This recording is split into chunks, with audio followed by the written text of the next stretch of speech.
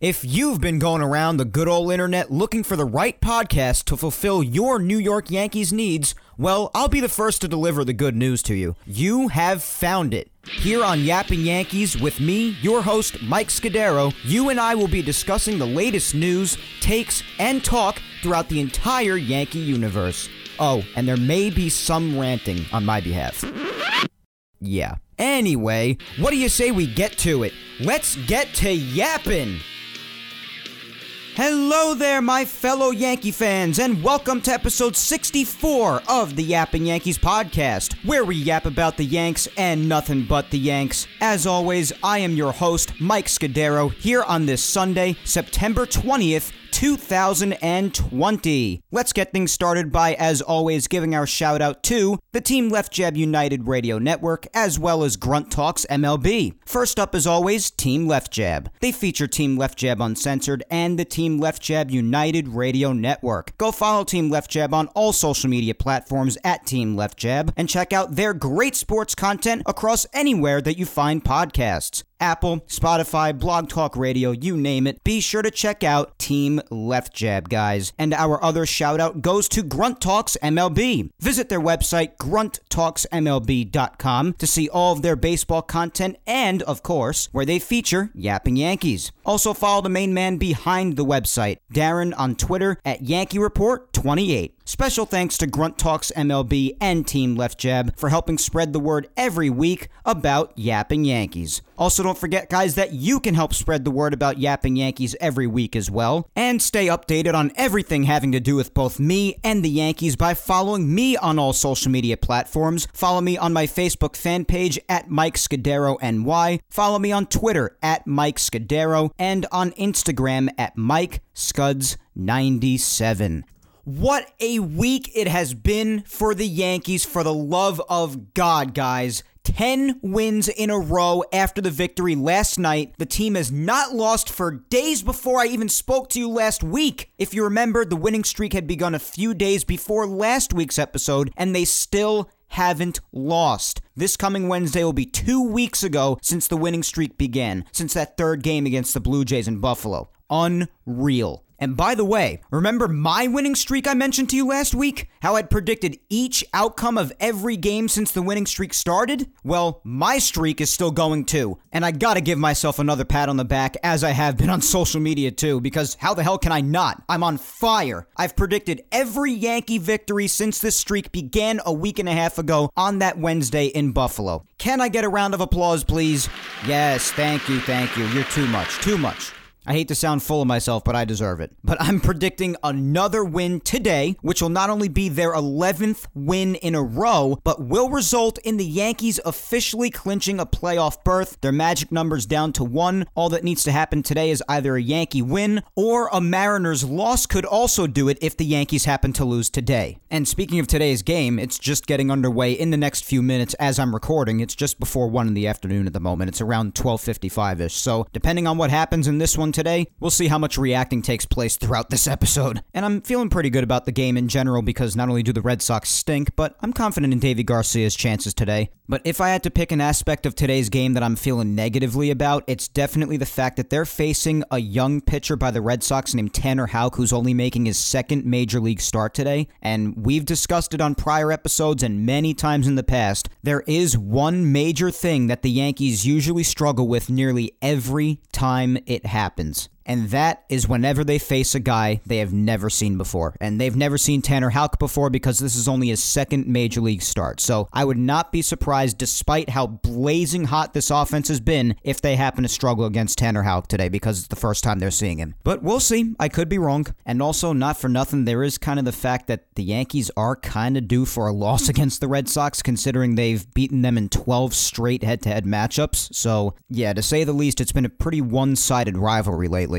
And the Yankees are kind of due for a loss against them, but I'm not going to let that shake my confidence in them winning 11 in a row and their 13th straight against the Red Sox. I believe the 12 in a row they have now ties a franchise record in head-to-head matchups against the Red Sox. If they win today, it would be the most times they ever defeated them in a row, which is obviously awesome. So we'll see what happens when this game gets underway in just a little bit. So a win would be nice today, but I won't be furious if they lose, because again, they've won 10 in a row, 12 in a row against the Red Sox. And not only are they due for a loss against the Red Sox because they've beaten them 12 times in a row head-to-head, but I should also mention that the Yankees are kind of due for a loss in general as well since they've won 10 in a row. So again, if they lose today, it'll stink because it's against Boston, but I'm not going to be outraged over it. But long story short, we're obviously going to get into everything from how blazing hot this team has been, even more so throughout this past week as the winning streak has continued, to almost everybody coming back from injury. You'll see what I mean by almost. And so on as we go through the show today. With this week already being the final week of 2020 regular season baseball here in this shortened 60-game season. Next Sunday is it, guys. Game 60. It's crazy, I know, but we knew it would breeze right by and that the playoffs would be here before we knew it. Which, by the way, speaking of those playoffs, there was some news that came out about it just this past week. So I figured I'd hammer that out quickly to start the show today here in the intro before we get into how amazing these resurgent Yankees are. So, as I mentioned briefly at the end of last week's episode, the league had already proposed this plan to the Players Union at the end of last week, but the Players Union had not yet voted on this plan at the time. But they did this past Tuesday, 5 days ago, and the union did end up agreeing to the proposal. So the information I gave last week about where the games would be played if the proposal were to be agreed upon are now confirmed. So again, all teams in the playoffs this postseason will be playing in neutral sites at specific ballparks, and it'll all be basically in a bubble so that they can ensure as best as possible that the playoffs will be seen through to the end. So everyone involved in the playoffs is to go from the stadiums to the hotel and vice versa strictly. No going out and none of that stuff. So they're going to have to bite the bullet with that stuff for maybe 3 to 4 weeks if they make it to the World Series. It also depends on how long you last in the playoffs, obviously, how long you'll be in the bubble, but they will be doing this in a bubble. So here are some specific dates with the specific rounds throughout this postseason. So the wild card rounds, which will be up first, the best of 3 series. The first one will be the American League wild card series, and that will start next Tuesday, 9 days from now, on September 29th, only 2 days after the conclusion of the regular season next Sunday. And of course, as we also said, I did say that they would be playing in neutral sites, but that doesn't apply just for the wild card rounds, because in the American League and National League for the wild card rounds, the 1 through 4 seeds will have home field advantage for all 3 of the games because the wild card series are best of 3. The 1 through 4 seeds will have home field advantage against their 5 through 8 seed opponents. So for example, with the Yankees right now, before action gets started today, the Yankees have the 4 seed over the Twins, who are the 5 seed. And if the season ended last night, they would be facing each other in the American League wildcard series today at Yankee Stadium because the Yankees have the higher seed. And all 3 of those games would be played at Yankee Stadium if 3 are necessary, because obviously it's best of 3, and if either team just wins 2 straight, then that's the end of the series already. But if 3 were necessary, all 3 would be played at Yankee Stadium. So the 1 through 4 seeds have home field advantage for all of the games in the wildcard rounds against their lower seed opponents. Regardless of whether the series goes 3 games or just goes 2, the entire round is played at the stadium of the higher seeded team. And that wildcard series for the American League again begins on September 29th, and the National League wildcard series begins on September 30th.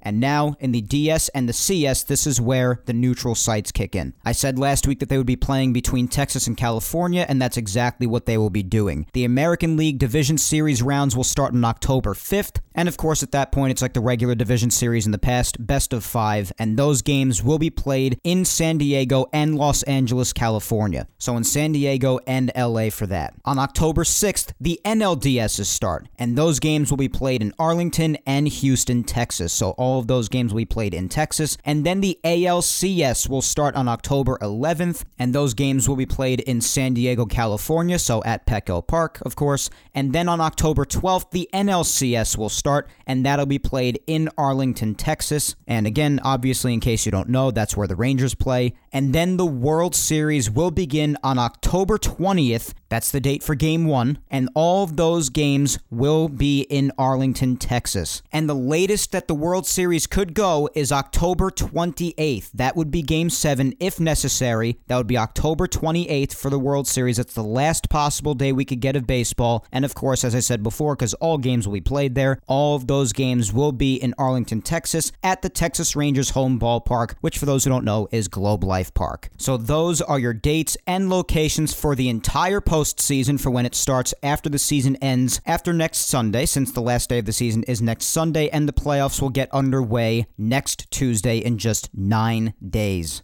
And of course, on next week's episode, when everything should be said and done for the regular season, we'll be going over what the final brackets will be for the playoffs, who's playing who in the wild card series, and all that good stuff, since it'll all be said and done by the time next Sunday's action is wrapped up. As of right now, there are certain races that are still very close, and of course, within the next week, up until the season ends, a lot can happen in those races, and by next week, the seeding could be a lot different for certain teams. So we'll attack that next week when everything is said and done. And also, apparently, for the DS and the CS, for the Division Series and the Championship Series, there are no days off. No off days, which certainly will change the way teams do things with their pitching rotations and bullpens for starters, how they manage them and so on. We'll likely see 5-man rotations and much more of a premium on starting pitching. And even crazier, another brilliant job by Major League Baseball, and by brilliant I mean horrendous, but Aaron Boone said they only found out maybe a week and a half ago at this point about there being no days off in those rounds. So another last-minute thing out of baseball to add on to all the other last-minute changes that they've made, expanding the playoffs literally the day the season started, which Manfred is now saying could be permanent going forward. We'll revisit that nonsense if it does in fact become permanent in future seasons, because I have neither the time nor the temperament to even think about that right now while worrying about the here and now. But as I was saying, you had that last minute announcement of expanded playoffs the day this shortened season started on July 23rd. They announced the use of 7-inning doubleheaders just as the season was getting underway, and then the runner on second in extra innings rule shortly thereafter, which, like everything else, I cannot stand, but I'm tolerating for just this season. And now this, just 2 weeks before the playoffs, when this announcement came out on Tuesday, just 5 days ago, that there aren't any off days in the DS and the CS. So, just adding on to everything that baseball has handled so poorly this year, as we know. The things the league has done this year have just been laughably stupid, and they've just been so naive and incompetent in their handling of all of it. We've talked about all of it so much in past episodes. But this will be the case come the postseason in now just about a week and a half. Again, just 9 days. It's just absolutely wild. We blinked, and here we are, just like we knew we would be. But you know what'll also be here before we know it, since time flies? Next year will be here before we know it, 2021. Thank God. But both spring training and opening day for the 2021 regular season. It'll be here before we know it, guys. Time flies. And both of those for 2021, spring training and opening day, the schedules and the dates were also released for both this past Wednesday, 4 days ago. And we're not going to dive into detail on who the Yankees are playing each day in spring training because, quite frankly, who cares right now? There's all the time in the world to do that. But what I will mention quickly before we get into the show today, and keep in mind, these pieces of info, along with all the details surrounding them, are subject to change, especially if things aren't back to some sense of normal enough come spring training time, but I did want to mention it quickly. Just a couple of key pieces of information. And these pieces of information are the start dates for spring training and opening day. First up is the first game of spring training in 2021. And the first game for the Yankees in spring training next year will be on February 27th. The Yanks will be taking on the Tigers at George M. Steinbrenner Field that day. So mark your calendars for that, especially if fans are allowed back in, which I hope they are. But if they are and you plan on going to that, mark your calendars. And again, just in case the fans are allowed back in the stadium next year, which again, we hope they are. But for those planning on attending a ton of spring training games and especially a ton of regular season games and so on to make up for not being able to go to anything this year, just a little fun piece of info for you guys as far as another date in spring training. I just saw a lot of people absolutely amped, psyched for this, and rightfully so, of course, because they couldn't see it in live action this year. But the Yankees will be taking on the Astros at George M. Steinbrenner Field on March 2nd in spring training. And granted, it is just a spring training game. Obviously, people are going to want to go and give the Astros what should have come to them this year had the virus not happened, of course. So get your tickets for that if you want to join in there too. And opening day for the 2021 season will be on April 1st. April 1st. So we have an April start next year. It's been a little while since that happened, but all 30 major league teams will kick off their seasons that day. The season will be starting in April next year, and the first game for the Yanks for now is set to be Yanks and Blue Jays at Yankee Stadium, since, if you remember, the 2021 regular season schedule was actually already released in its entirety 2 months ago, back in July. So those are your pieces of MLB news to get the show started today, guys. Thought I'd hammer those out right away before we get to talking about our boys, who, by the way, again, continue to play as amazing a product of baseball as you can probably get, especially since they hit what I think is safe to say rock bottom, and now find themselves in second place in the AL East, blowing past the Blue Jays, being 5 games over them coming into today, therefore also being much higher in playoff seeding. They were in the final spot, the 8th seed, before last Sunday's games were finished. If you remember, I went over that last week. So therefore, after they passed the Blue Jays, they took their 5th spot in the seeding, because if you remember also from last week, that was where the Jays were in the postseason seeding last Sunday. And I also explained all the seeding to you. And then they took the 4th seed from the Minnesota Twins a couple of days ago now. Not to mention getting most of their key stars back from injury, and I say most because, of course, there's still Paxton, Canely, and even Sevy, who, as we know, got Tommy John surgery like 7 months ago now. Canely also got Tommy John, as we know, so they're both done for the year. We know this. And Pax, well, there was news about him, and whether or not we'll be seeing him again in 2020. We'll discuss that later in Yankees news. But excluding those 3, the Yankees, as we know, basically got everyone back. So last week's episode about things looking up, well, that, to say the very least, has continued beautifully. And we'll talk about all this good stuff later on in Yankees news and recap. But right now, we've got ourselves another poll question for this week. And this week, it has to do with our man, Gary Sanchez, who, you may have noticed, has been heating up lately. And of course, we know how much it helps this Yankees team even more when he's playing well, as opposed to what we've seen for most of the season when he's just been brutal. And he also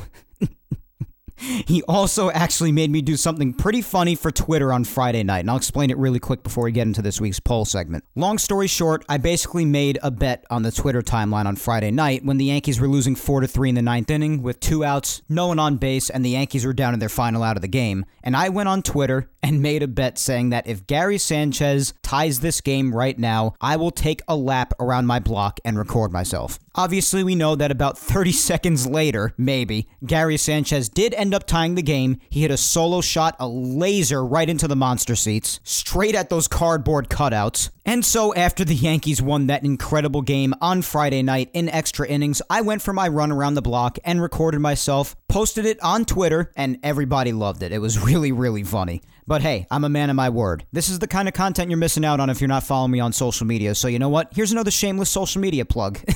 You can follow me on my Facebook fan page at Mike Scudero NY. Follow me on Twitter at Mike Scudero. That's where much of my best content comes from. And also follow me on Instagram at Mike Scuds97. Shameless plug. So that was a lot of fun. The cons to it were that it was 12:30 a.m. when I did it, as you'd hear in the video if you go check it out if you haven't watched it already. It's still there on Twitter. It's called The Run. And also it's kind of chilly out, and if you don't already know this about me, I despise the cold. Despise it. But yeah, it was it was funny. I became the Forrest Gump of Yankees Twitter that night. So go check that out if you missed it. But hey, this intro's long enough. Let's get right into the poll segment for today. And again, it has to do with my man Gary, since, hey, he made me run that lap on Friday night, and he's also been heating up. So why the heck not? So, this week's question is that Gary Sanchez has been heating up recently. And do you see this continuing going forward and even throughout the playoffs? And of course, to give your thoughts below for your shout out on the show today. And the 2 choices to choose from were either the first one, which says yes, this will continue, or the second one that says no, this is just temporary.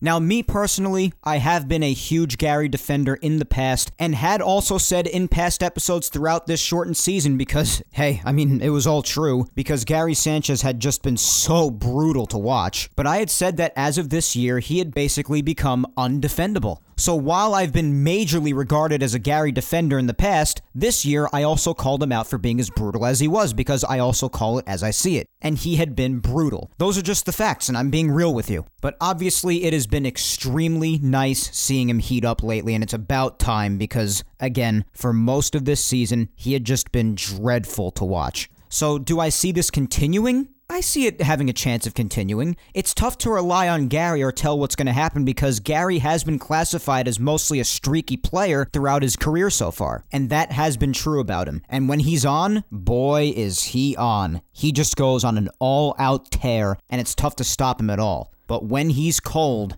he is North Pole cold. Like top of Mount Everest cold. So basically as cold as you can get. That's what I'm trying to say. So it's tough to dictate what's going to happen in the future for Gary. But if he is heating up after all this time, finally, at just the right moment with the playoffs only being 9 days away, I'll go out on a limb and say that, yeah, this will continue. Because he had been playing badly for plenty of time. And I think that warrants a sharp rebound. So yeah, I'll say that it'll continue.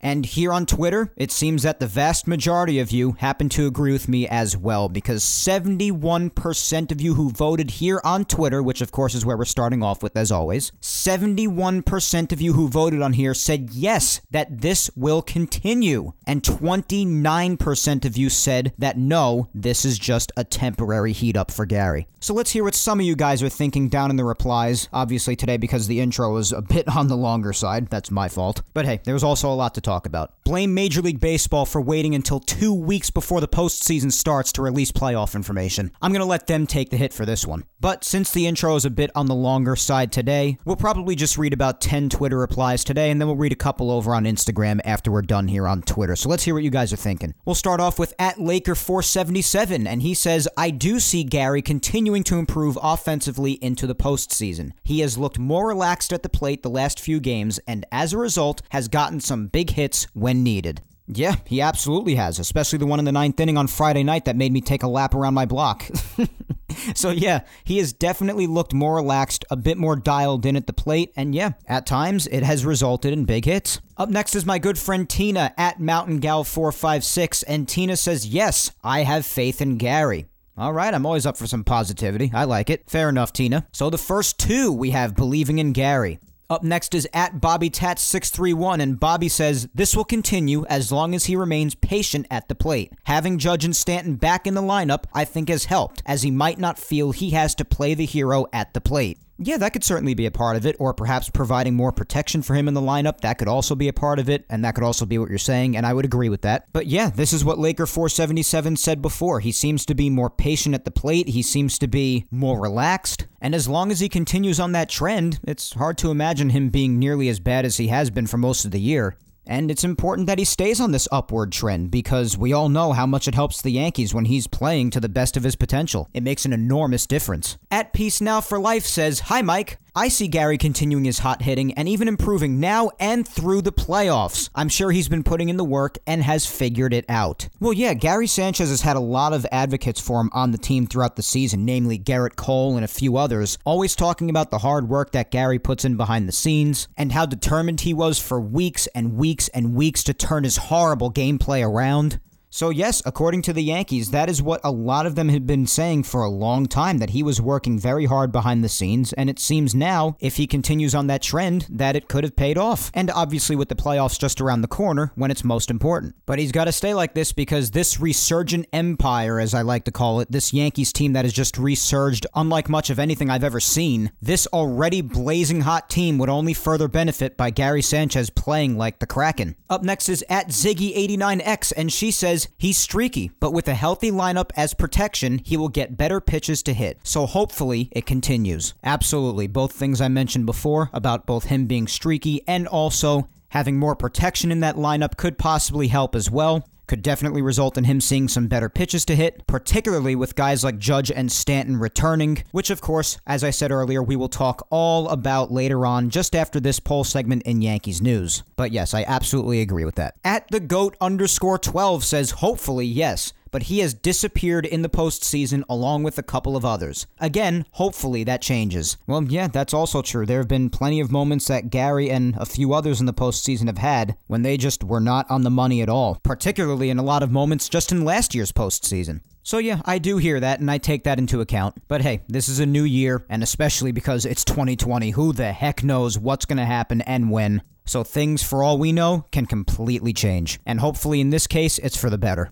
At Laura_Icemont says, yes, I see this continuing. He's getting hot at the right time. Absolutely. That's what I was saying before. Playoffs just 9 days away. This is exactly the time you want to start getting on the hot streak. That goes for both Gary and the entire Yankees team as a whole. After the disgraceful baseball they were playing there for 3 or 4 weeks, and now they've gone on this remarkable hitting streak just at the right moment with everything just clicking right now. But yeah, for Gary and all aspects of the Yankees, if you want to choose a time to get hot right before the playoffs and hopefully into the playoffs as well, is exactly the right time. At Charlie Ricker 24 says, he's been smoking the ball well lately, sometimes right at a fielder for an out. It's a good sign, and I see it continuing for now. But he's streaky, of course. Yup, again, another person mentioning Gary's streaky nature. It's definitely true. He's been a streaky player. But yeah, he has been ripping the ball lately at times. He did it again with that line drive to left in Friday night's game. Which, of course, Friday night's game, he saved that on more than one occasion. But yeah, even that out on that line drive that he made on Friday night. Line drive to left field, right at JD Martinez. So yes, that's absolutely true. Some of his outs lately have even been just hardline drives right at somebody. And when that happens, yeah, that could definitely be seen as a good sign of somebody who's slumping possibly coming out of it, making good contact. And yes, again, about Gary's streaky nature, as I said to the last reply who said the same thing, he is 100% a streaky player, but because of how much downtime he's had, because of just how much of this season he has slumped hard, it's time to tear it up for a while. It just is. Because honestly, the pendulum just has to naturally swing the other way eventually, if nothing else, right? So let's just hope that continues. At Ange NYY Yankee Girl says, I think they're heating up at the right time and will continue. Yeah, as we've been saying, definitely at the right time. At NYY Fan Forever 96 says, I hope that it'll continue. Well, I hope so too. Up next is at Joe Rossi 99 says, it continues because no way is he a 115 hitter. If he hits 250 a year, I'd be happy. Yeah, absolutely. I would take 250 as well, especially with like 35 plus home runs in a normal year. And it's so rare that catchers hit for average anyway. So 250 out of Gary? Yeah, that's plenty fine for me out of him. All right. And we're going to finish off here on Twitter with at Papa_Cole says, he's usually streaky, but I think he has a chance of continuing even at a slightly lessened pace. He seems to have been making lots of hard contact lately, even if it finds a glove. So I think that leaves room for positive regression, even if his plate discipline erodes again. Absolutely. A lot of similar elements and points in your reply as in previous ones. Especially about the hard contact and him being streaky. Yeah, both true. But yeah, I think the highlight of what we've all been saying, again, is as long as he stays relaxed, stays more patient at the plate, maybe gets a little bit more protection in the lineup from certain names that have returned from injury, sees some better pitches along the way, and just keeps on making solid contact at the plate, again, even if it does find a glove, like you say, then yes, good things should continue to happen for Gary Sanchez. And as I've been saying, we all know how important it would be, even more so for a team that's already playing phenomenal baseball for a week and a half now. It would be even better to have Gary Sanchez playing like the Kraken. It would only be that much better. I think it's safe to say that nobody likes when Gary Sanchez is an automatic out in that lineup. But in any event, that is all for today with the replies on Twitter. As always, thank you all for the poll interactions on there. I didn't get to all of you, as usual, but I read out a decent amount, and you guys know the drill. Just keep on replying to future polls in the social media segment, and I will get around to you eventually, I promise. If that lap around the block on Friday night proved anything at all, it proves to you that I'm a man of my word. So just keep on replying. But before we get to this past week's Yankees news, let's go to Instagram really quick and hear what people had to say on there and how they voted. We'll only read a couple of replies on Instagram, but as for this week's question on Instagram, of course, it's the same one as Twitter. What else would it be? With Gary heating up recently, do you see this continuing going forward and even throughout the playoffs? And just like there was a lot of optimism on Twitter, it seems like optimism optimism prevailed on Instagram as well, big time. You had the same two choices to choose from on Instagram as the Twitter voters did. The first choice was that yes, it will continue, and then the second choice was no, this is just temporary. And out of all of you who voted on Instagram, 67% of you say yes, it will continue. All right, so again, optimism prevailing. And on the other hand, 33% of you voters say no, this is just temporary out of Gary. So let's just read a couple of replies here on Instagram, and then we'll move on to some Yankees news. We've got my girlfriend here on Instagram at Vic Salimo, and she says, I'm being optimistic. When Gary's on, he's on. Well, there's no doubt about that at all. But as I said before, because of his streakiness, when he's off and when he's cold...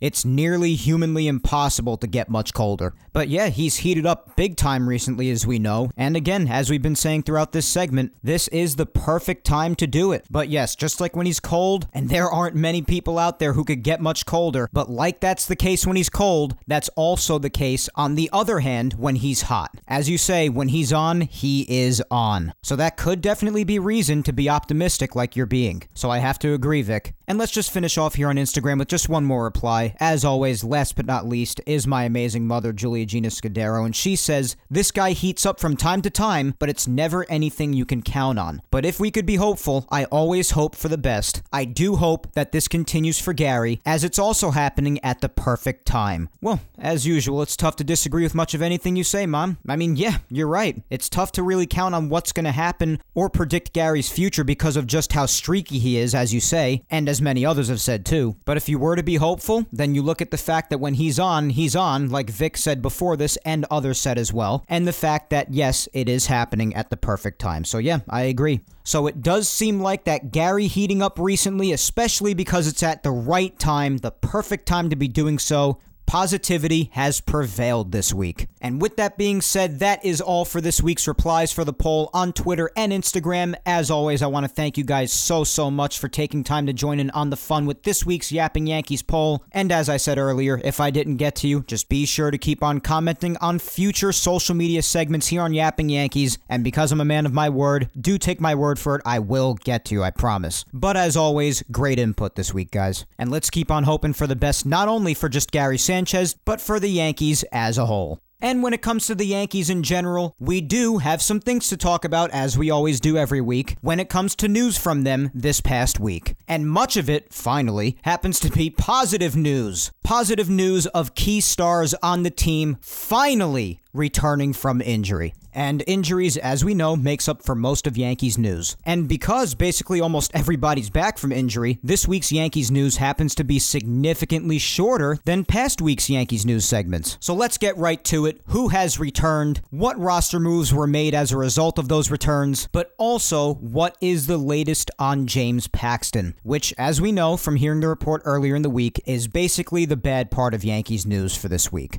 So let's get into all of it. We'll jump back to last Sunday first, when news came out after Sunday's game that the Yankees had officially optioned Clarke Schmidt back to the alternate site. And with only about a week left in the regular season, this might be the last time we see Clarke Schmidt this year, barring any other catastrophic injuries. God forbid, please, no more injuries. Everybody needs to stay healthy now. But while it's sad to see him go, and this is about to be a sick rhyme right here, but while it was sad to see him go, the return of a certain somebody on Tuesday would help lessen the blow. And it would be much sooner than originally anticipated. But he wouldn't be the first to return early, first of all, and second of all, he also had a couple other guys come back alongside him. So while it stunk to see him go, you understand why Clarke Schmidt had to go. There had to be some room made on the roster. Oh, wait. Oh, damn.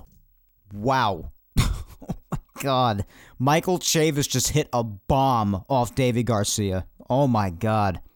And again, I'm reacting to this while I'm taping. I know when you guys are listening to this tonight or whenever you're listening to it throughout the week, you already know what happened. But right now, Michael Chavis, as I'm recording, just hit a nuke off of Deivi Garcia. Wow.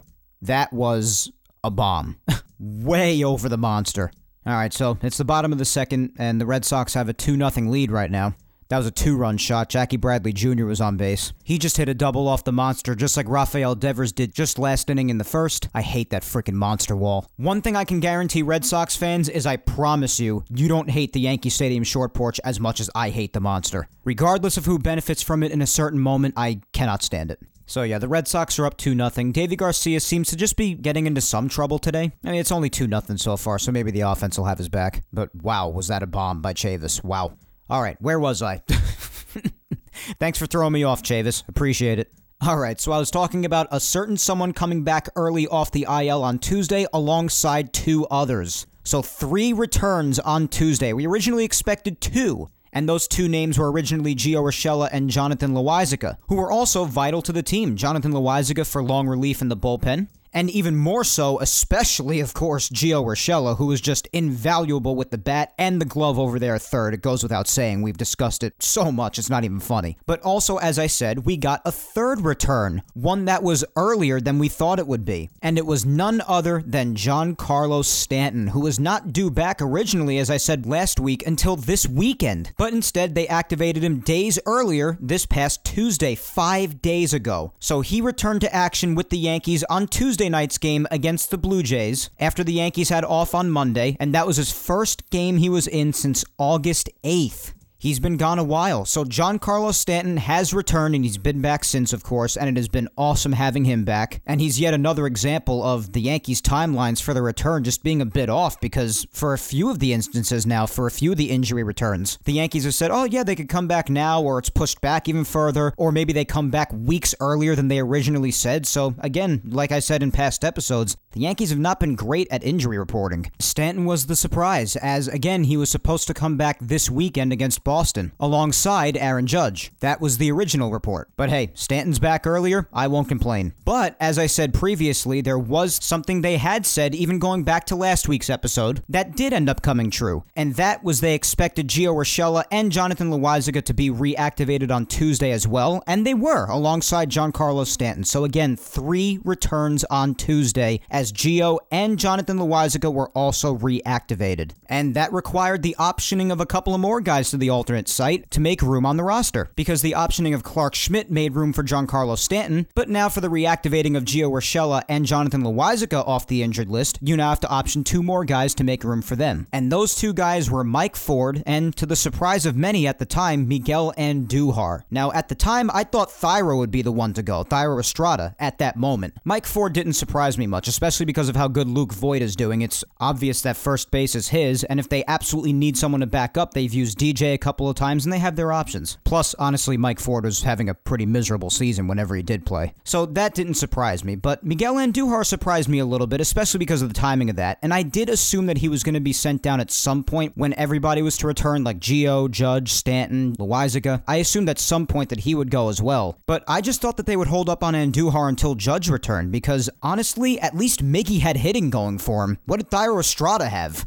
Thairo had shown plenty of terrible displays of defense as well as horrible at-bats and just terrible hitting. And there was just really nothing that Thairo was bringing to the table at all. At least Miggy had his hitting, and maybe they would keep that around for a few more days, even if it were on the bench, at least until Judge returned. But nevertheless, Miguel Andujar was optioned to the alternate site alongside Mike Ford, and then at that point, I guess I just thought, well, maybe Thairo will be the one to go when Judge comes back then. That's what I said on Twitter. And you know what? I would end up being correct. The one thing I was wrong about, though, was how soon Judge returned, because just like everybody else who also had different information about Judge, we were under the impression that he was coming back at some point this weekend alongside Giancarlo Stanton, but like Stanton came back early, Judge also returned early, to my surprise and everyone else's surprise. And in fact, it happened the very next day, so Thairo Estrada was eventually optioned to the alternate site as well to make room for Judge on the roster. So on Wednesday, Judge officially returned. Again, earlier than expected, but a pleasant surprise nonetheless. And although at this point it seems like he's still just getting back in the swing of things, which is understandable, it's just good to have him back. But, and I don't like to end Yankees news on a bad note, that wasn't the only news from Wednesday as far as injuries are concerned with the Yankees. There was also news about the one man left on the injured list that we were all waiting on after the return of Judge, because he's basically the last one left. Because upon Judge's return, basically everybody has returned except for this one man at this point. At least out of everybody that we expected to return before this year ended. And this one man remaining, of course, is James Paxton. And if you remember from last week, he had a setback in his flexor strain injury. He was recovering and throwing, and by the time last week's episode had come around, he had not picked up a baseball for about 2 or 3 days. And well, right after the Judge news from this last Wednesday, we also got our update on him. And the update was that the Yankees officially transferred him to the 45-day injured list, which is, of course, the long-term injured list, which more or less confirmed what we've been thinking was going to happen, and that is that he's now done for the year. So we will not be seeing James Paxton again in 2020. And we were talking about the chances of seeing him again and what capacity it would be at if he were to return. We were talking about that last week. I think we all knew that it would have been extremely challenging to not only get him back before the season ended,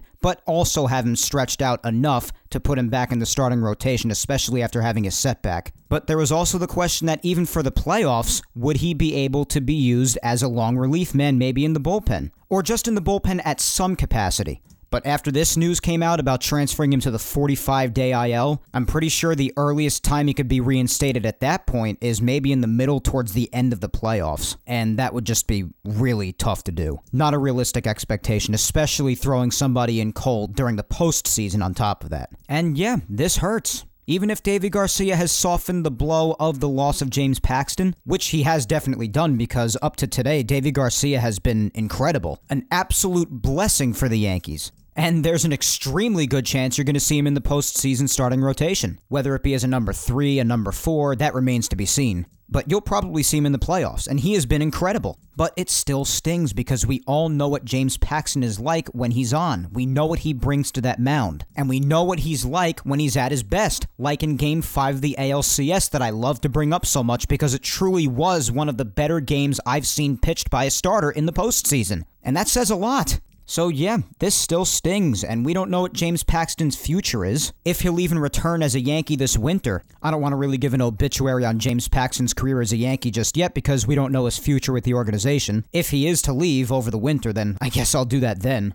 But this stinks. It really does, especially for James Paxton. I can't imagine how frustrated he is after he still hasn't even picked up a baseball again. I guess if there is a rest of the year to miss, it's this one. But the Yankees are on a solid postseason run right now. You don't want to miss out on that, especially if you're someone considered vital to the rotation. So I'm confident that the Yankees will fill that void, but it still stinks because we know what James Paxton brings to the mound when he's on, and we know how good his stuff can be. And most importantly, we know how good he can be even in the humongous games where the Yankees need a great performance by somebody. He proved that he can be that great on that big of a stage in the ALCS last year. Fans don't forget that sort of a thing. I don't forget that sort of a thing. So, obviously, his future with the Yankees is uncertain, but we will not be seeing James Paxton again in 2020. That much is for certain. So, as far as injuries, guys, and their corresponding roster moves, which, as we know, makes up for about 99.9% of Yankees news, that's already it for this week, honestly, because basically everybody except for Pax, who we now know isn't returning, is back from injury. So Yankees news ends on Wednesday this week, which I welcome big time because I'm just thrilled to see everybody back from injury.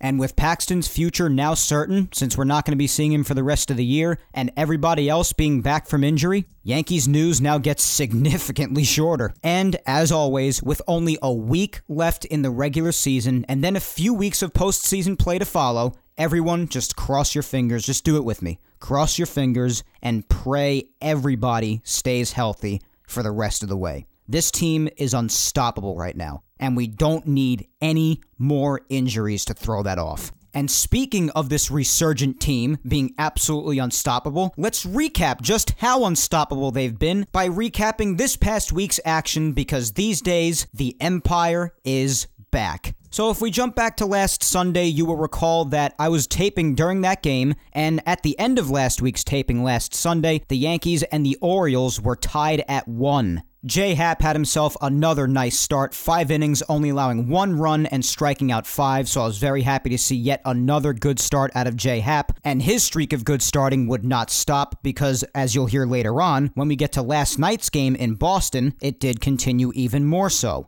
So J-Happ has been on the money, and he was again last Sunday against the Orioles. Again, 5 innings and just 1 run, and when he left the game was tied at 1. And from the 4th inning up until the 8th inning for the Yankees, there was no scoring in the game. It stayed 1-1 until the end. I was hoping we wouldn't see extra innings again, and thank God we didn't, because in the 8th inning, after questioning why he had the day off, Gleyber Torres came in to pinch hit in the 8th inning and would drive in the go-ahead 2 runs on a double. A go-ahead 2-run double for Glasses Gleyber. Again, he strikes again. Glasses Gleyber. He put the Yankees ahead 3-1, and the Yankees would end up winning by that score in the very next inning in the top of the 9th, after Aroldis Chapman closed out the game for what was at the time his 2nd save of the year. So the Yankees' winning streak continued at that point, and the Yankees swept the Orioles out of New York. A huge sweep for the Yankees, exactly what they needed, both to put the Orioles way behind them and to catch up to the Blue Jays, who they were only a half a game behind heading into their series that would start 2 days later on Tuesday. And start on Tuesday it did, after the Yankees had an off day on Monday.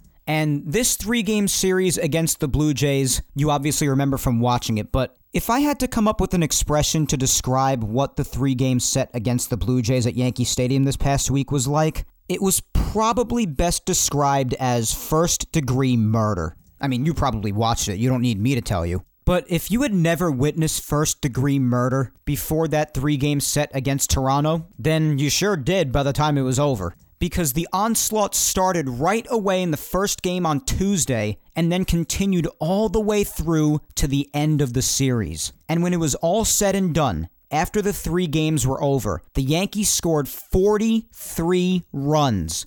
They hit 19 home runs in 3 games, which is an MLB record, and continued this murderous resurgence unlike much of anything that we've ever seen before, especially out of a team that looked as dead as the Yankees did for 3+ weeks. 20 runs in the first game, 13 in the second, and 10 in the third. Absolute murder. The Yankees not only took second place from the Blue Jays and not only made a statement, but they straight up embarrassed them.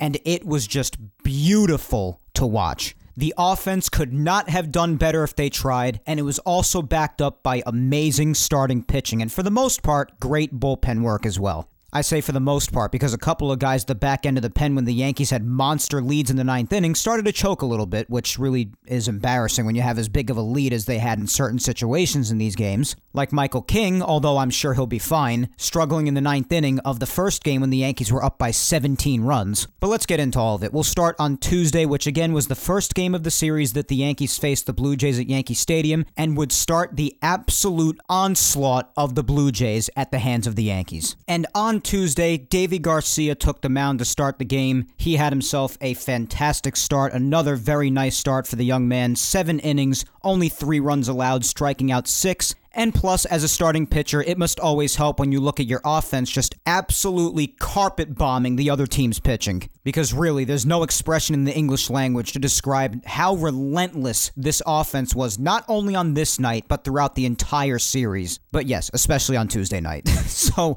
Garcia not only had himself a very nice start yet again, but this offense was just off the charts. And believe it or not, the ones to score first were actually the Blue Jays. In the top of the second, when Vlad Guerrero Jr. hit a solo shot off Deivi Garcia to make it 1-0 Jays.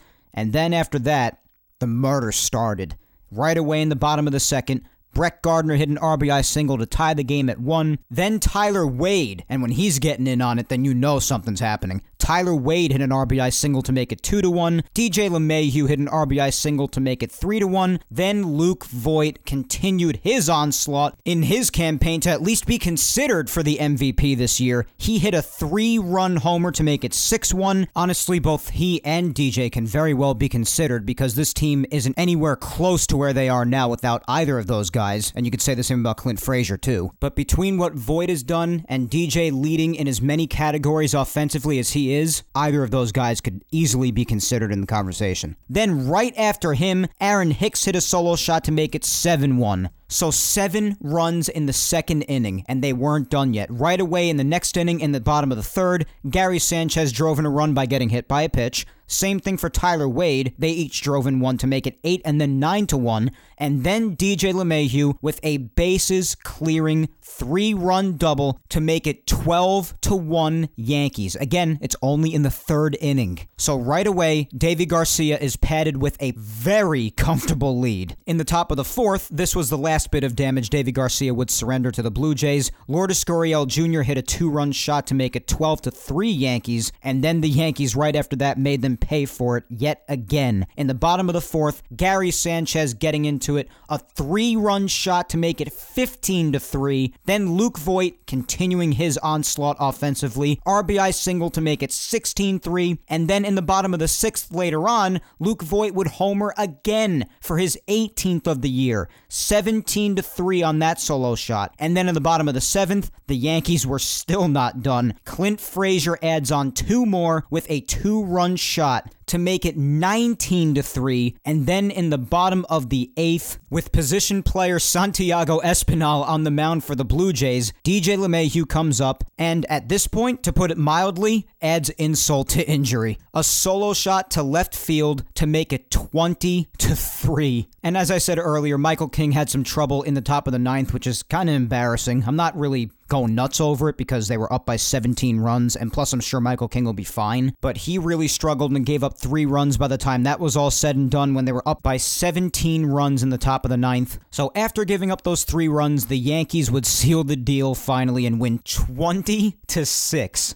Again, just straight up murder. Luke Voit, foot stuff and all, continuing to just blow everybody away, murdering baseballs left and right while hobbling around the bases. 3 for 5. DJ LeMahieu, who should also honestly be considered in the MVP discussion alongside his chase for the batting title in the American League. I'm going to keep saying that because it's true. He deserves to be in on that discussion. He went 4 for 6. Gio Urshela quietly went 3 for 4 that night, and obviously on Tuesday that was his first night off the IL. Clint Frazier just continuing to be great. He went 2 for 4. Gary Sanchez joining in on the mix with a 3-run shot. Just incredible. And of course, the Blue Jays would try to bounce back the next night on Wednesday, and boy, would they not. Because not only did the offense come out and commit murder again, but they also did so behind what was another great start by Gerrit Cole, who took a no-hitter into the 6th inning and really just did great. Shame on all you people who gave up on Gerrit Cole after like 8 lousy starts, and only maybe 2 of those being not so great. How you could give up on a guy like that after 8 little starts is beyond me. Because he again continued to shut people up in this one. He went 7 innings, only allowed 1 run, struck out 8, and he again just did a terrific job. As did the offense yet again, who got to work right away in the bottom of the first, with DJ leading things off instantly with a solo shot to put the Yankees up 1-0 to start the game offensively. And then began the night that nobody saw coming for a certain somebody named Kyle Higashioka, who throughout most of his time in the big leagues honestly was never regarded as a good hitter whatsoever, and certainly hadn't showcased much pop in his bat at all. Well, that changed on Wednesday, because he hit his first of 3 home runs that night in the bottom of the third, a 2-run shot to make it 3-0 Yankees, and then Clint Frazier in the bottom of the fourth would make it 4-0 with a solo shot of his own, and then DJ LeMahieu again, his second home run of the night, a 2-run shot, made it 6-0 Yankees, and then in the bottom of the fifth, Clint Frazier again, this time with an RBI single, driving in Aaron Hicks to make it 7-0 Yankees. In the top of the sixth, the Blue Jays would get their only run off of a wild pitch by Gerrit Cole. That made it 7-1. But then in the bottom of the sixth, the Yankees offense continued to pile on. With his second home run of the night, Kyle Higashioka hits a solo shot to make it 8-1 in the bottom of the sixth. And then right after that, Luke Voit with his 19th of the year, a 3-run shot driving in DJ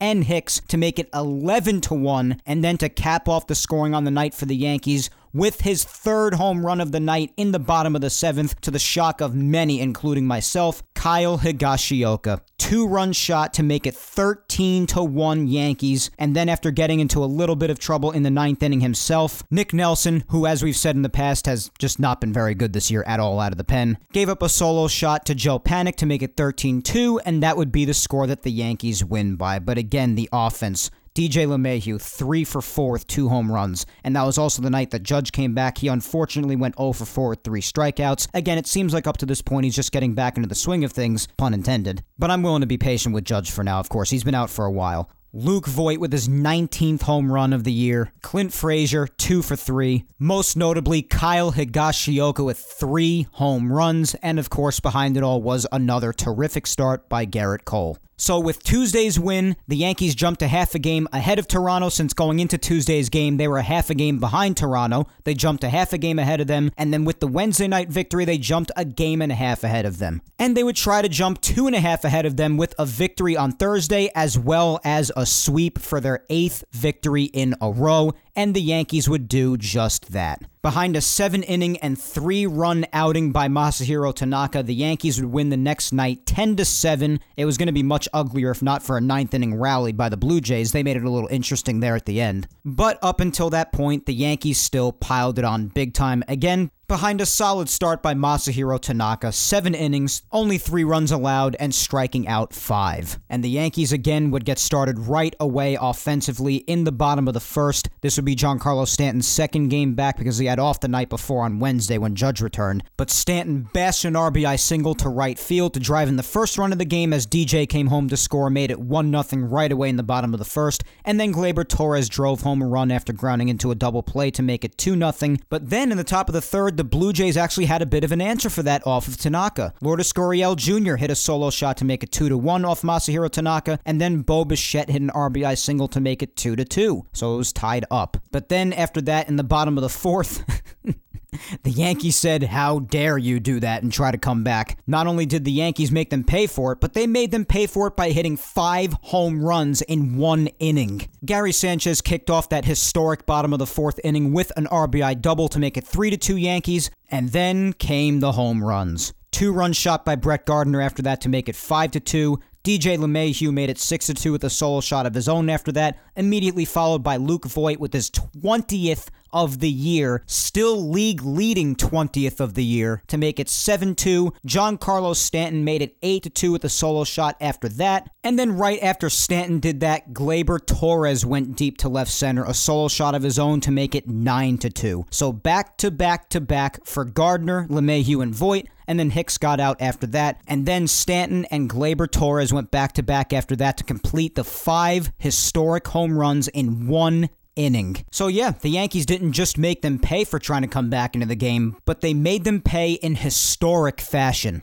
At that point in the top of the 5th, Lourdes Gurriel Jr. would go deep again off Tanaka, a solo shot, making it 9-3 Yankees. And then in the bottom of the 7th, the Yankees would just get the run right back on a solo shot by Gary Sanchez, another home run for him to make it 10-3. And then, as I said before, with the Blue Jays making it interesting in the top of the 9th, Jonathan Holder, who had been doing very well up to this point, believe it or not, as we've spoken about, he just didn't have it at all in just a third of an inning, giving up 4 runs and forcing Chapman to come in to get 2 outs and earn his 3rd save of the year, and the final score that night would be 10-7 Yankees. So again, the winning streak extended to 8 after this remarkable sweep, and the Yankees continued this resurgence unlike any resurgence we could have ever expected, with everybody back from injury at this point too. So the Yankees sweep the Blue Jays, take 2nd place in the American League East at this point, and take their place in the postseason seeding.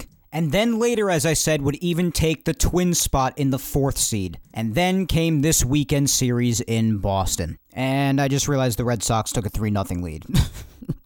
Jackie Bradley just hit an RBI single. Davy Garcia's not having an easy time today. I mean, listen, he's been doing so great. I mean, he was bound to have, I don't want to say a bad start because it's only 3 runs right now, but a not-so-great start. Let's leave it at that right now. And by the way, I also noticed this before after the home run by Chavis earlier. But I noticed the pitching sequence, they gave Chavis 3 breaking balls in a row, even after the 2 prior ones really weren't good ones. You give him a 3rd in a row and you expect him not to crush it? And now, yeah, it just seems like the Red Sox offense just has Davy's number today. They just have his number. Well, I hope he gets out of this without giving up much more damage because this Yankee offense so far, and I don't want to say anything because it's only 3 innings in, but as I expected, they're doing nothing off Houck because, as I said, this just seems to be a thing with the Yankee offense, with the Yankees overall for years and years now. Anytime they just see a brand new kid that they've never seen before, they just have no answers for them. But I had hoped that maybe they would improve with that today. And yes, as I said before, I'm not going to be outraged if the Yankees lose this game. It would stink because it's the Red Sox, but they're due to lose eventually. They've won 10 in a row, and they've won 12 in a row against the Red Sox. And I'm not going to let one loss spoil everything incredible that's happened throughout the last week and a half. But I do hope they win this game regardless. A sweep would be nice. But anyway, speaking of this series, then after the Thursday game that I just recapped came the series this weekend in Boston. And Friday night would be remarkable. Not just because of the run I told you about earlier that I had to go on at 12:30 a.m. that night, but because the Yankees won the game in incredible fashion. After it seemed like this was going to be the game to break the winning streak, because the Yankees seemed like they were very, very quiet up until around the 7th inning. And then at the end, they woke up and came back and won. Jordan Montgomery started this game. He only went 4 2/3, allowed 4 runs, and he did strike out 7 guys, so that's good. But he allowed base runners to just run laps around him. He paid no attention to guys on base, and that would end up being a theme for the entire night, but mostly when Jordan Montgomery was in the game. But other than the 7 strikeouts, it just really wasn't a pretty night for him. In the bottom of the 4th, the Red Sox jumped out in front 3-0 on a 3-run shot by Christian Arroyo, who would end up driving in 4 of the 5 Boston runs from that night, so he did much of the offensive work for Boston. And then in the bottom of the 5th, Christian Vasquez would hit an RBI double to make it 4-0 Red Sox, and then by the time, as I said before, the 7th inning came around, the Yankees hadn't gotten on the board yet. Didn't really seem like any rally was being worked up, but then in the top of the 7th, Gary Sanchez, who would continue to heat up, got things going for the offense. He hit a ground rule double to right field over that small wall, driving in 2 and making it 4-2 Red Sox, and then Giancarlo Stanton would make things interesting in the top of the 8th after driving in Aaron Judge on an RBI double of his own, making it 4-3 Red Sox, and then down to their final out in the top of the 9th, 2 outs,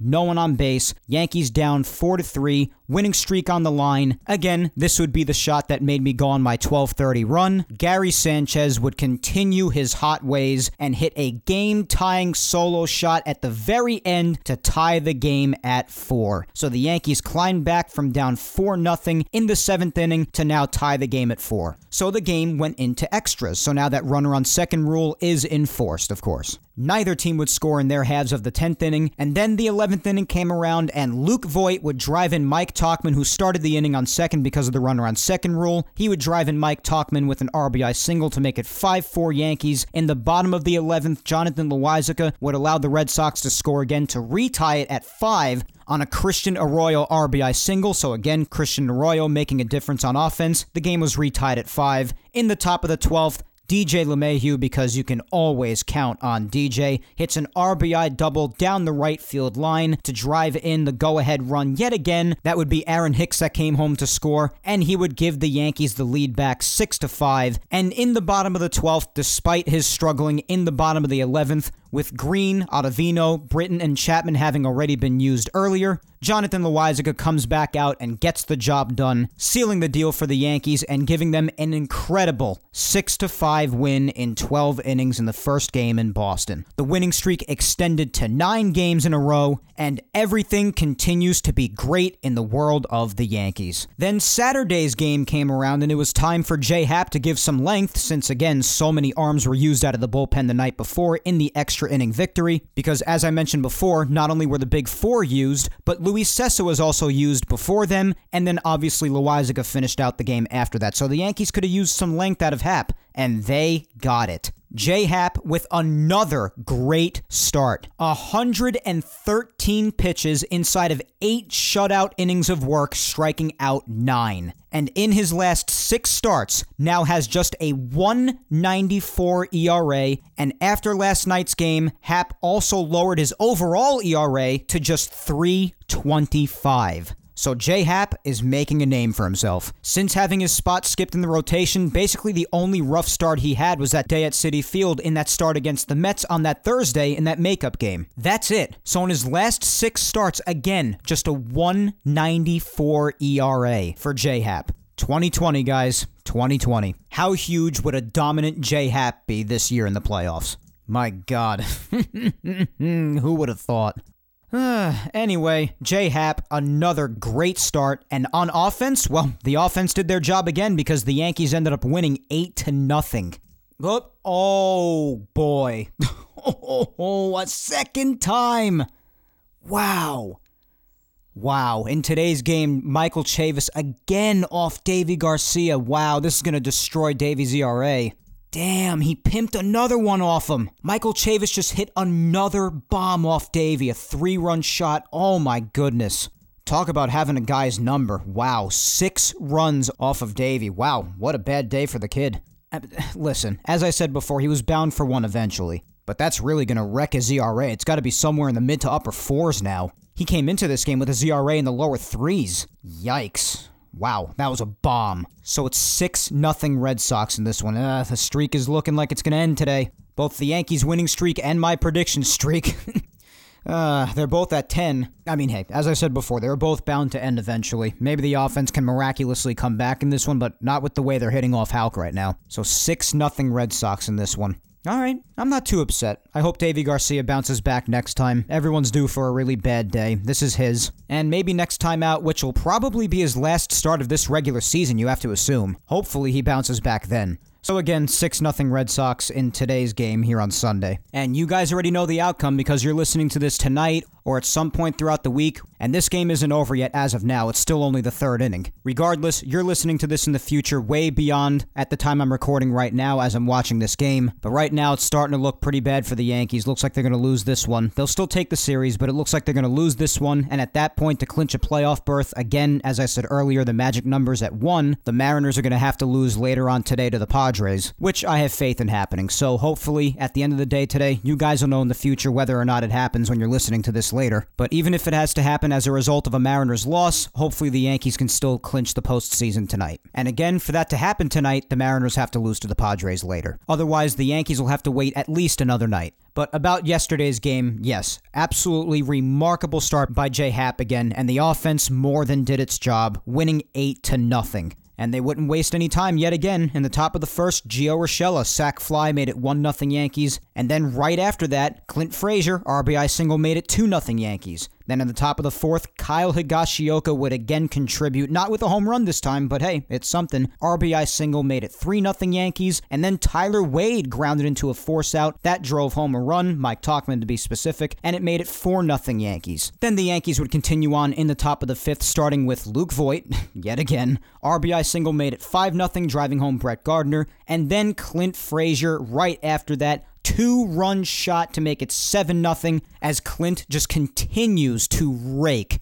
We love 2020 Clint Frazier. And then the Yankees would score their final run on the night in the top of the 9th on a sacrifice fly by Gio, his second sacrifice fly of the night, driving home Brett Gardner to make it 8-0, and that was the score the Yankees would win by again, behind another dominant night on offense and an even more remarkable start by J Happ. So that extended the winning streak to 10, that very same winning streak that seems to be in a great deal of jeopardy right now today, this afternoon. Which again, if they lose, I'm not going to be outraged. They were bound to lose eventually. They were bound to lose eventually and have the winning streak snapped. I was bound to have my prediction streak snapped. And also, Davey Garcia was due for a bad start. So you know what? Just seems like a day that the Yankees were due for. So now with the Yankees down 6-0 in this Sunday game, Davey Garcia having himself a rough start in the offense, not doing anything off of Tanner Houck so far. They don't even have a hit off him yet. We are now fully caught up. But going forward, as I mentioned, this week is the final week of regular season action in 2020. So before we end today, let's take a quick look at what's ahead for the Yankees in their final week of action in 2020 regular season baseball. For the next 4 days after they make their way out of Boston today, they will be playing the Toronto Blue Jays for the final 4 times of this season, their final 4 of the total of 10 games they have against them this year. They'll be back in Buffalo for these 4 games. The first one is right away tomorrow. So right after the Yankees are done in Boston, they'll be heading right over to Buffalo. The first game tomorrow is at 6:37 p.m. Eastern. Game 2 on Tuesday is also at 6:37 p.m. Eastern with Garrett Cole on the mound for the Yankees. On Wednesday, Tanaka will take the mound in the third game, which is also at 6:37 p.m. Eastern. And on Thursday, also 6:37 p.m. Eastern to wrap up the series, and that'll be the last time the Yankees see the Blue Jays, at least for now, unless they run into them later in the playoffs. And then comes the final 3 games of this shortened season, guys. Over the weekend, starting on Friday for a weekend series, the Yankees will host the Miami Marlins at Yankee Stadium, starting on Friday and going through to Sunday. On Friday, the game will be at 7:05 p.m. Eastern. On Saturday, it'll be at 1:05 p.m. Eastern. And on Sunday, the next time we talk, on September 27th for episode 65 of Yapping Yankees, Game 60 of this shortened 60-game season will be at 3:05 p.m. Eastern Standard Time, as will all the games next Sunday. Every game around baseball will start anywhere from 3:05 to 3:15 p.m. Eastern, so around 3 o'clock, all the games will start next Sunday, and then the season will be over for the Wild Card Series to start 2 days later on the 29th. So guys, that's what's ahead. The next time I talk to you next Sunday, I'll probably be recording while Game 60 is happening against the Marlins. We knew this season would fly right by, but it's still incredible how fast it ended up going nonetheless. And regardless of what happens in this afternoon's game, even if the Yankees end up losing their first game in over a week and a half, don't kid yourself. The evil empire is back, baby. This team is healthy, this team is blazing hot, and as we've said, it couldn't have happened at a better time. But as for now, that is all for episode 64 of Yapping Yankees today. What an episode it was. One last shout out to Team Left Jab and Grunt Talks MLB. Team Left Jab features Team Left Jab Uncensored and the Team Left Jab United Radio Network. Go follow Team Left Jab on all social media platforms at Team Left Jab and check out their sports content across anywhere that you find podcasts. Apple, Spotify, Blog Talk Radio, iHeart, you name it, guys. Be sure to check out Team Left Jab. And our other shout out goes to Grunt Talks MLB. Visit their website, grunttalksmlb.com, to see all of their baseball content and where they feature Yapping Yankees. Also follow the man behind the website, Darren, on Twitter at Yankee Report 28. Special thanks to Grunt Talks MLB and Team Left Jab for helping spread the word every week about Yapping Yankees. And also be sure to follow me on all social medias, guys, so you can keep up on the latest having to do with me personally, along with the Yankees and Yapping Yankees announcements, content, and Twitter and Instagram polls every Saturday. You can follow me on Facebook at my fan page at Mike Scudero NY. You can follow me on Twitter at Mike Scudero and on Instagram at Mike Scuds97. And guys, I'd also really appreciate it if you took the time to hit that subscribe button on the Yapping Yankees YouTube channel, and also subscribe and always listen to Yapping Yankees on SoundCloud, Apple Podcasts, and Spotify. And while you're at it, listen to the past Yapping Yankees episodes that you've missed. Episodes 34 up to this one, episode 64, are available on YouTube, and all Yapping Yankees episodes, including today's, are available on SoundCloud, Apple Podcasts, and Spotify. Yapping Yankees is available on all 4 of those platforms, guys, so do help spread the word and tell everybody you know to listen to Yapping Yankees. Once again, thank you 3,000 for listening to me yap today. I am Mike Scudero, and I'll talk to you next Sunday, September 27th, the final day of the 2020 regular season, when I come at you with episode 65 of Yapping Yankees. Until then, you know the deal. Hang in there, be patient, please stay safe out there, and look out for your loved ones, and enjoy this final week of 2020 regular season baseball. Take care.